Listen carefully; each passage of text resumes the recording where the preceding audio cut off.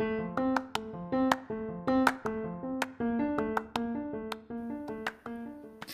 everyone, welcome back to the Burned Out Podcast. I just want to start by saying thank you to everyone that listens to me talk every week. I know that it is not a lot in comparison, but to date, I have had over 600 listens in 4 different countries and 18 different states just inside of the US. So that is really freaking cool. So again, thank you very much. Today, I want to talk about delegation because I am terrible at it. I hate delegating, and I always hesitate to do it, and I can admit that. I don't like someone else doing the work that I am responsible for, and I know a lot of other people that feel the same way. Very good at their jobs, but very, very bad at delegating. But it really hinders you. It stunts your growth in your career, and it really stops you from moving forward just by not delegating. I mean, you can do it all yourself. You just need every single hour in the day, and that's fine because you don't need sleep or rest or family life or fun or anything like that, right? Yeah, no, not anymore. So I've realized that although I love what I do very much, it is not my entire life. There is literally a never-ending amount of work if you let it get to that point. It's so easy to think of delegation and to just hand somebody, some random person, or maybe someone on your team without really giving it much thought and saying, here you go, here is what I need you to do. Here's steps 1 through 5. Give it to me in an hour. It's really easy to do that, but it most of the time doesn't work that way. It's so much more than just giving another person directions and hoping that they get it right. Because then what happens? If they don't get it right, you've now just wasted however long it took for them to do something that's not right, and now you have to do it yourself anyway. And I know that's why a lot of people don't delegate in the first place, because they don't have time. You can't see me right now, but I'm doing air quotes. They don't have time to train someone to do that specific thing. Okay, now before I break that down for you, I just want to say a few things about being in a project management / leadership role, because it is so convoluted and backwards the way that we think. So let's say you're a project manager and your team consists of yourself, your superintendent, and your APM. Traditionally, the superintendent and the APM support the project manager. But why?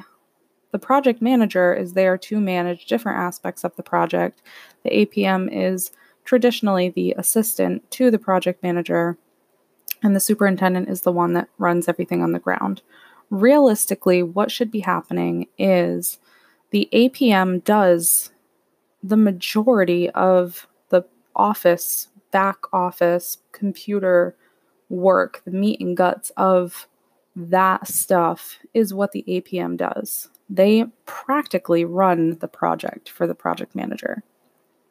The superintendent traditionally handles the work on site, but it is evolving so much more than that. They are doing quality checks and safety checks, and I already said quality checks, but they are doing all of that on site with the trades. They may only be handling one project, but they are eyeballs deep in that project, or they should be, because they only have that one project. And this goes for most superintendents. I know that a lot of Some superintendents run more than one project, and that's just going into a whole other discussion that we can have. But let me get back to it because I'm kind of off tracking now. The project manager should be supporting the superintendent. They should be supporting the APM. They should be a leader, and a leader brings people along with them and make sure that they have everything that they need. You should be in contact with the superintendent and the APM consistently and constantly, asking them what you can do for them to help make their job better and easier. Because if they can't do their job, then your project isn't going to run that good. So it's very different than what we were trained to do. But the project manager should really be there to support everyone else that is supporting their project. They should also be leveraging the strengths and weaknesses of their team, applying lessons learned from that.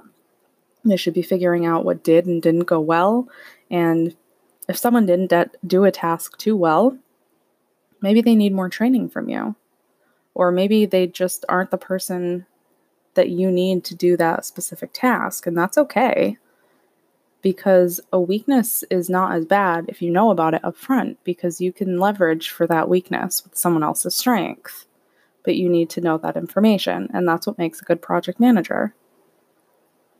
Now that I've said all that I needed to say on that, let me get back to my air quotes of I don't have time to train someone.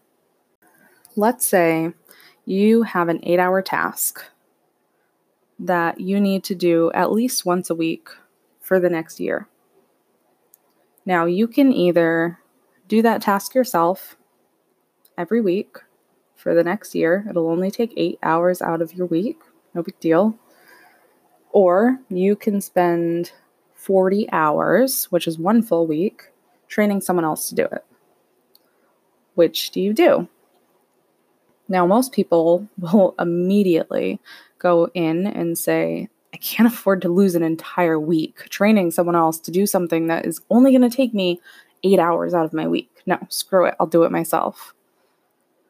But let's do some numbers here, right? There are 52 weeks in a year, and at 8 hours a week, you're going to be spending a total, give or take because of holidays, of 416 hours a year working on that task.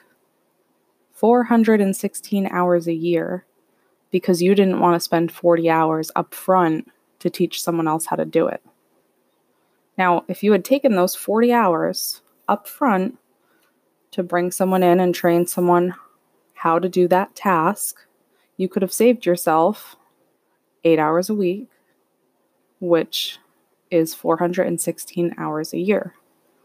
Now I will ask you again, would you rather continue doing that 8-hour task a week yourself, or would you rather take that time and treat it as an investment to help someone else build their skills, to do something to help you be able to build your skills somewhere else? Now you can use that extra 416 hours and do something better with it.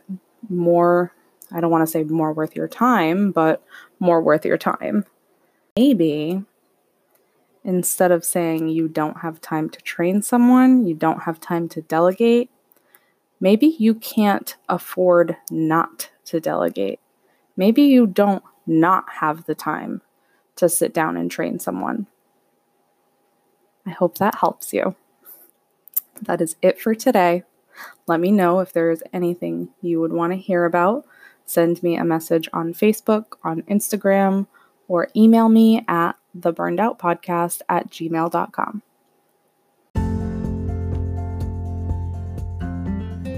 Honestly, I hope everyone is staying sane out there. I know that even though places are starting to open back up, things are still so unsure and emotions are still all over the place.